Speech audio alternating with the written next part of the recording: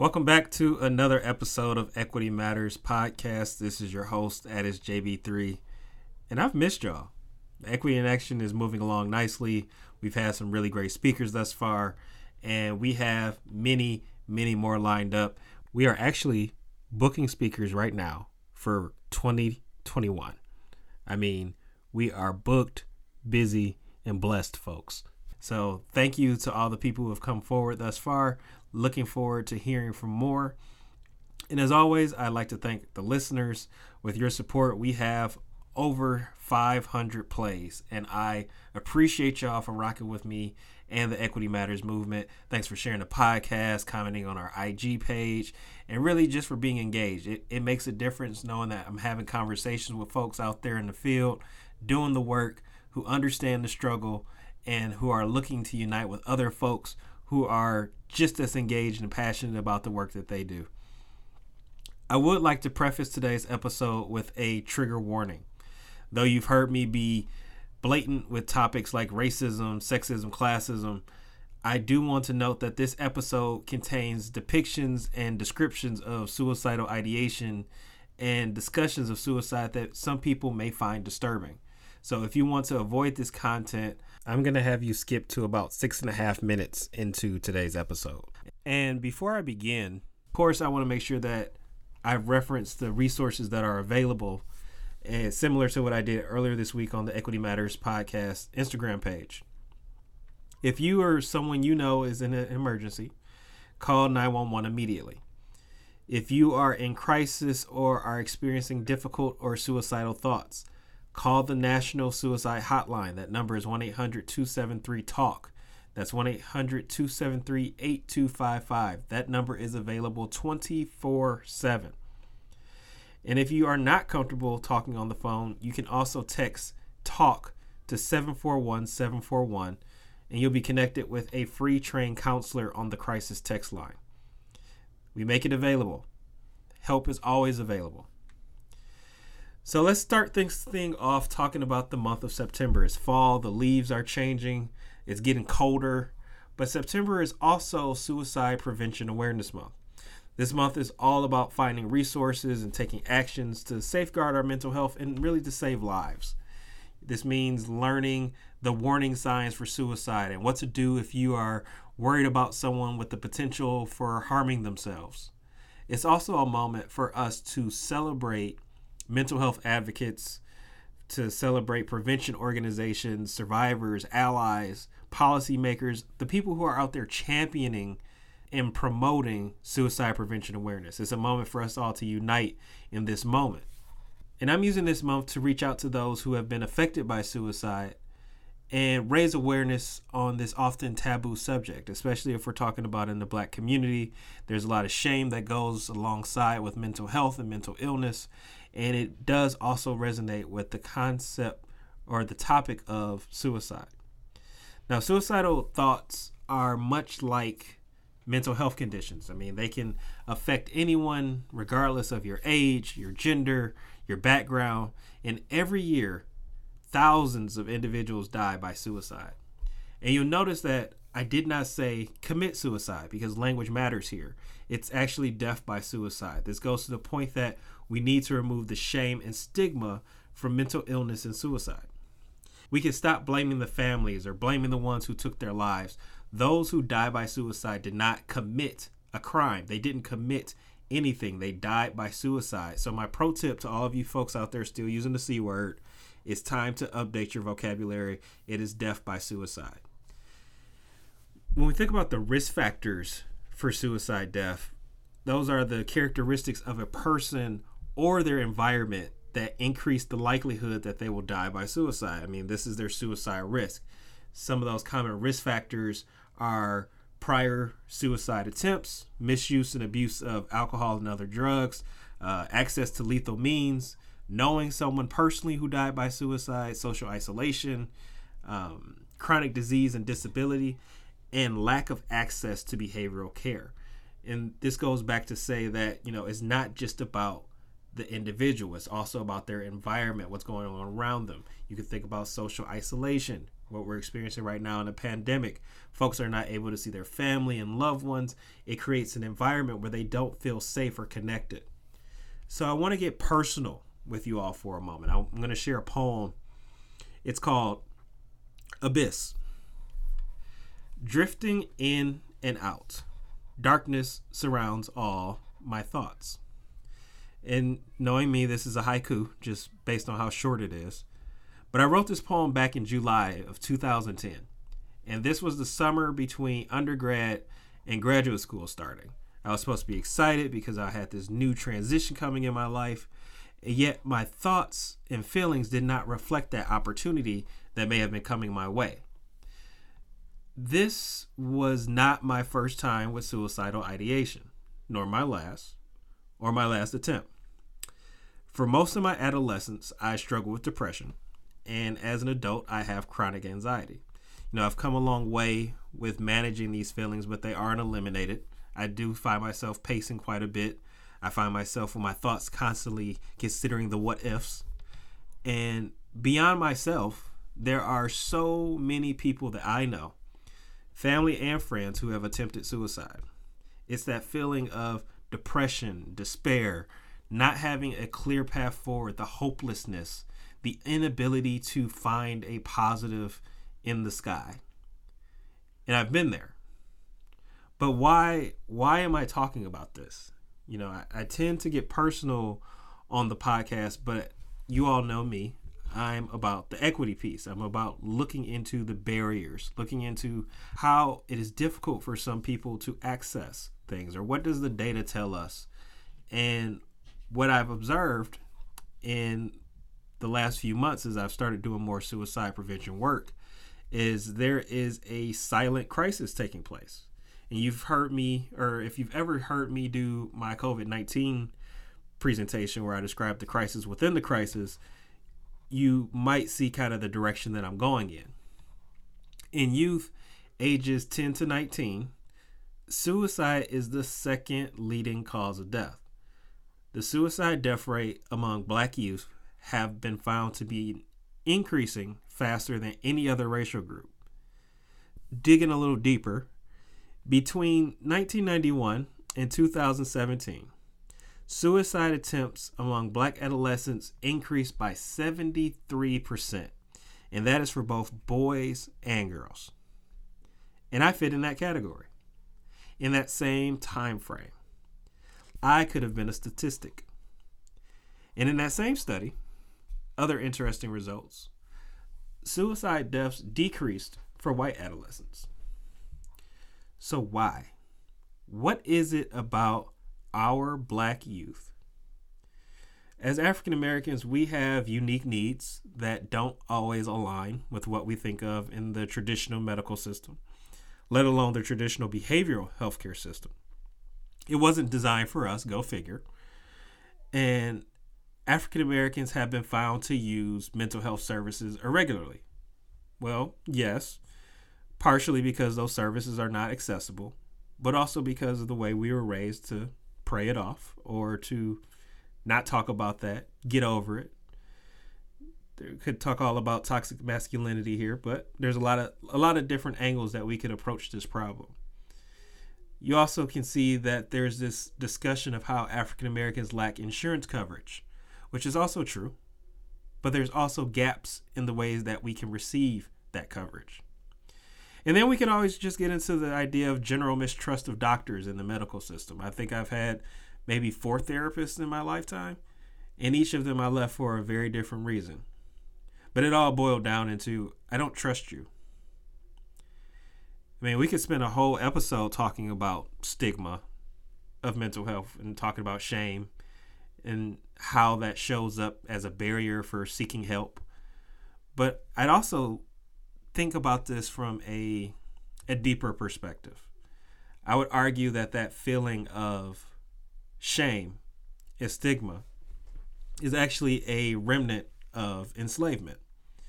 There's this notion that our Black experience is to be characterized by struggle. And to be characterized by struggle, we are then led to believe that we are more resilient than others because of the things that we've been deprived of. Now, I do agree that Black folk are some of the most resilient and innovative folks that you will ever come across. But I would also say, as people of color who have been victimized by racism, we can internalize it.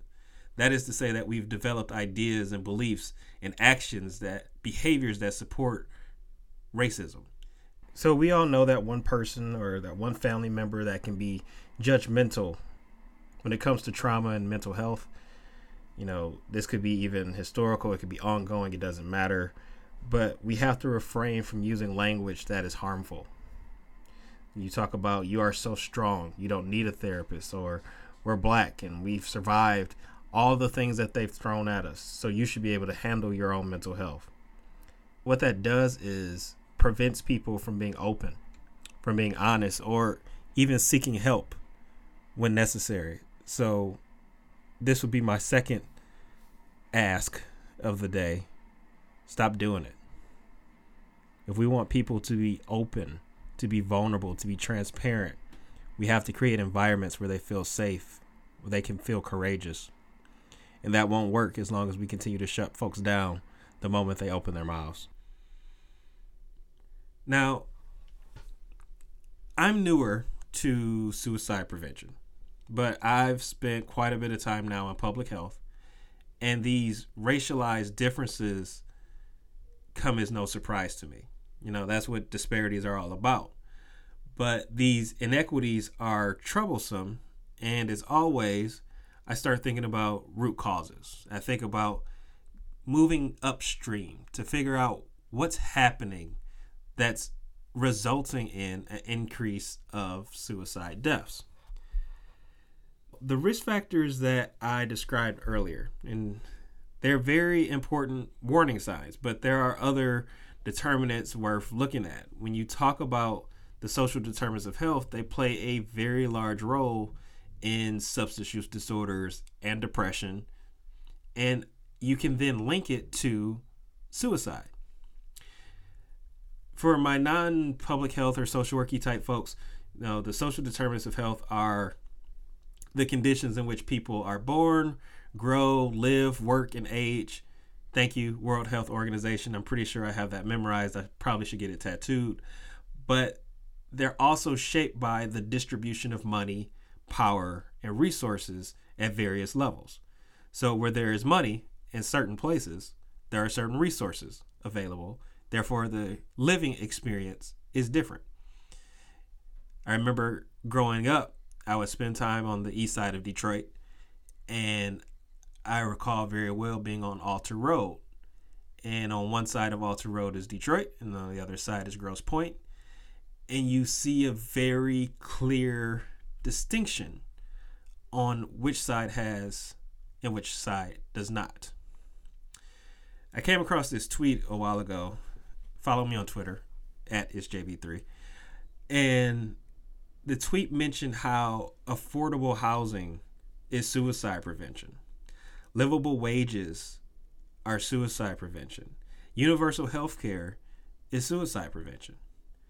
When you think about the things that people have access to, and you think about the ability to have a home that you feel safe in, that you're not concerned that you're not going to make the next month's payment, or that you have enough income to do the things that you need to do on a regular basis. You're not thinking about those financial stressors that then play a role into depression or any other mental illness. You start to see somewhat of a protective factor or a safety net. We often talk about social determinants of health when it comes to health outcomes. I mean, they go hand in hand because we know they contribute to health disparities. And we rarely, at least in my space, we rarely talk about social determinants of health when it comes to suicide. Income and financial stability are significant factors that we should be considering here. You think about those financial stressors I described earlier, like job loss, debt, that impacts people, and it can impact people in a very detrimental way. We know that suicide and depression disproportionately affect individuals with lower educational attainment, and the same rules apply for lower incomes. What do we know about those with lower education? they're more likely to work at or near minimum wage. And we can take this further upstream and consider how classism, sexism, and racism shape our ability to meet those needs. These determinants all feed off of one another and ultimately produce a downward spiral type effect. Each spiral increases the risk for suicide. So let's think of it as a cycle. I know I just said spiral, but we're changing shapes. Imagine you have poor health to begin with. You have some chronic disease, which I described earlier as a risk factor. This could impact your ability to get or keep a job. You lose your job, you're no longer able to pay your bills. In addition to losing your job, you now lose your insurance, your health coverage. It's difficult to find quality health care. And losing your job and financial resources, you are now not able to get nutritious food. With all those things lingering, imagine the feelings of stress that are weighing on you, the stress that continues to build on a daily basis. And without the right coping skills, you now have unhealthy coping mechanisms. Without having those appropriate tools, you're more likely to use substances and experience other mental health challenges. And guess what? That goes right back to the beginning of poor health, just to be perpetuated again. So, you know me, I'm in grad school, and I'm always doing some kind of research. Compared to the general U.S. population, people with substance use disorders have a 10 to 14 times greater risk of death by suicide. And more than half of the individuals who die by suicide had major depression.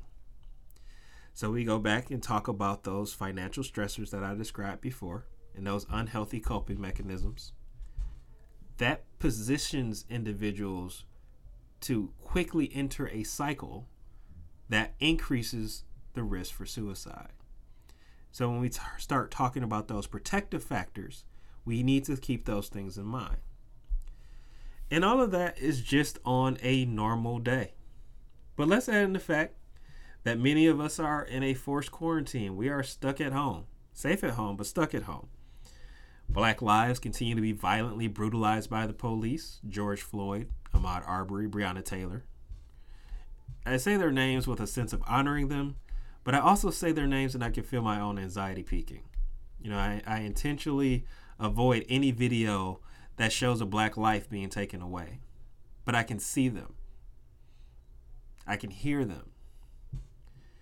There's a doctor out of Columbia University who suggests that Black Americans are 20% more likely to experience serious mental health problems than the general population. Imagine that. 1 in 5. And then imagine everything that you've been taught about coping, about what it means to seek help. If 1 in 5 is impacted, I wonder how many will actually have an opportunity to seek out services. Now, it's not like me to talk about problems without talking about solutions. So I hope you're prepared because, of course, that's what's coming. Imagine if we started talking about suicide prevention as a social justice issue. We could throw as many interventions as we can conjure up to reduce the suicide rate, and it would still be insufficient. We have to tackle those underlying inequalities that leave many populations disadvantaged and at greater risk. So, for instance, what if we actually did have a living wage? Or we actually offer mental health parity across insurance plans, or make sure that services and providers are really within proximity of already vulnerable populations. Just imagine how that transforms our systems. And back to the social determinants of health that I described earlier, those are actually assets. And we've got a speaker who will be coming on in a few weeks who's going to break that down even further. But the same thing that neglects can also protect, as we're talking about what our safety net looks like. Now, I'm a policy guy, but we could actually create policies that reduce poverty, that boost educational performance, that improve housing conditions, and reduce unemployment. These are the type of sweeping policy developments that are necessary to address those fundamental sources of disadvantage. And it would lead to a reduction of suicide, a reduction of risk in suicide. I have a guest in mind for the future who could talk more about what her state is doing for suicide prevention and what they're doing to reverse some of those trends that we're seeing in the data. And I'm really excited because just last week she hosted a racism and mental health conference, which I had an opportunity to attend, and it was phenomenal. The speakers were great. The content was on time, and I'm hoping that she can join me soon. I'm not going to say her name, but she knows that she lives in Maryland, so hopefully we'll get her on here soon. September is more than just Suicide Prevention Awareness Month.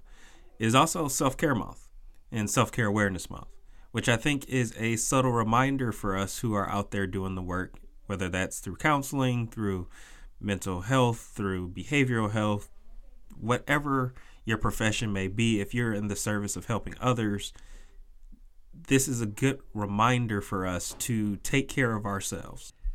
You can't pour from an empty cup. Just like they tell you when you get on the plane, please secure yourself before you try to secure anyone else. And as you've heard in the Equity in Action episodes, I really press on that self-care piece because we know that doing this kind of work has its own weight. I think about Erica Garner, activist, passed away suddenly. I think about others who died unexpectedly. There's an extra weight that comes with the responsibilities that we take in holding up the mantle of justice. This takes a physical burden on us, and that's something just to be mindful of every day as you're doing the work. It's so common for self-care to be neglected in our day-to-day. I mean, we're often chasing the next crisis, the next pandemic, and it wears on you. So we have to be equipped from time to time to step away. So think about what you're doing for self-care, because no matter how good you think you are, your body will tell you when it's time to rest. And I know that I've experienced that burnout feeling. And so whatever we can do to follow a path of self-care and not a path of self-harm, let's be sure to do that. In addition to self-care awareness, to suicide prevention, this week, September 20th through September 26th, is Black and Mental Health Week.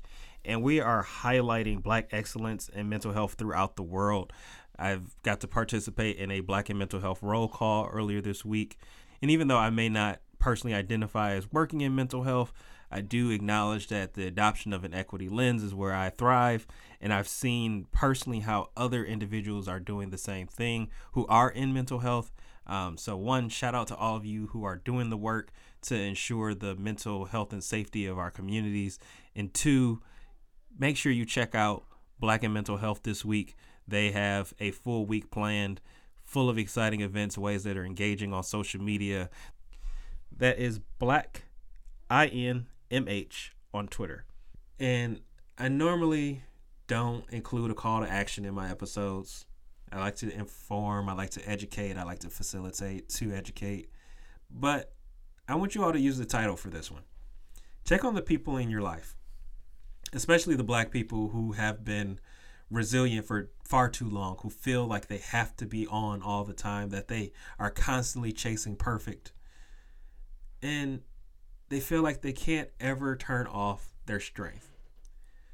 The ones who have been impacted by the traumas of the world going on around us, do me a favor.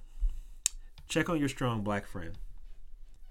If you don't check on them, do me another favor. Send them this episode because they may need to hear this message. And now is also the time for us to mobilize and organize and strategize. And it's time to start advocating.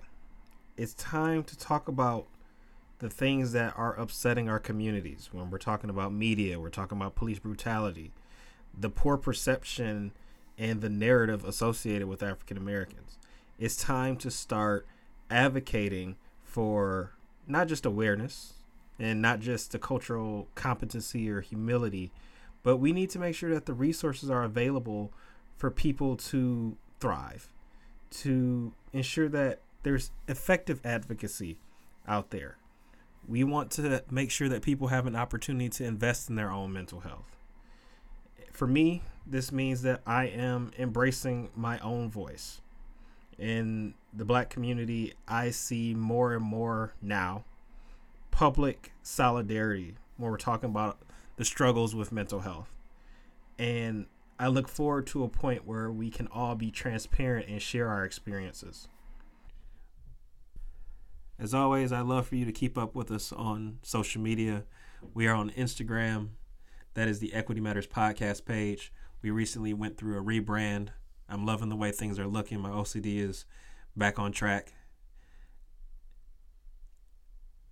Continue to listen, continue to subscribe to the Equity Matters podcast. What we're doing is special. What we're doing needs to be elevated and amplified. And of course, you already know, Equity Matters.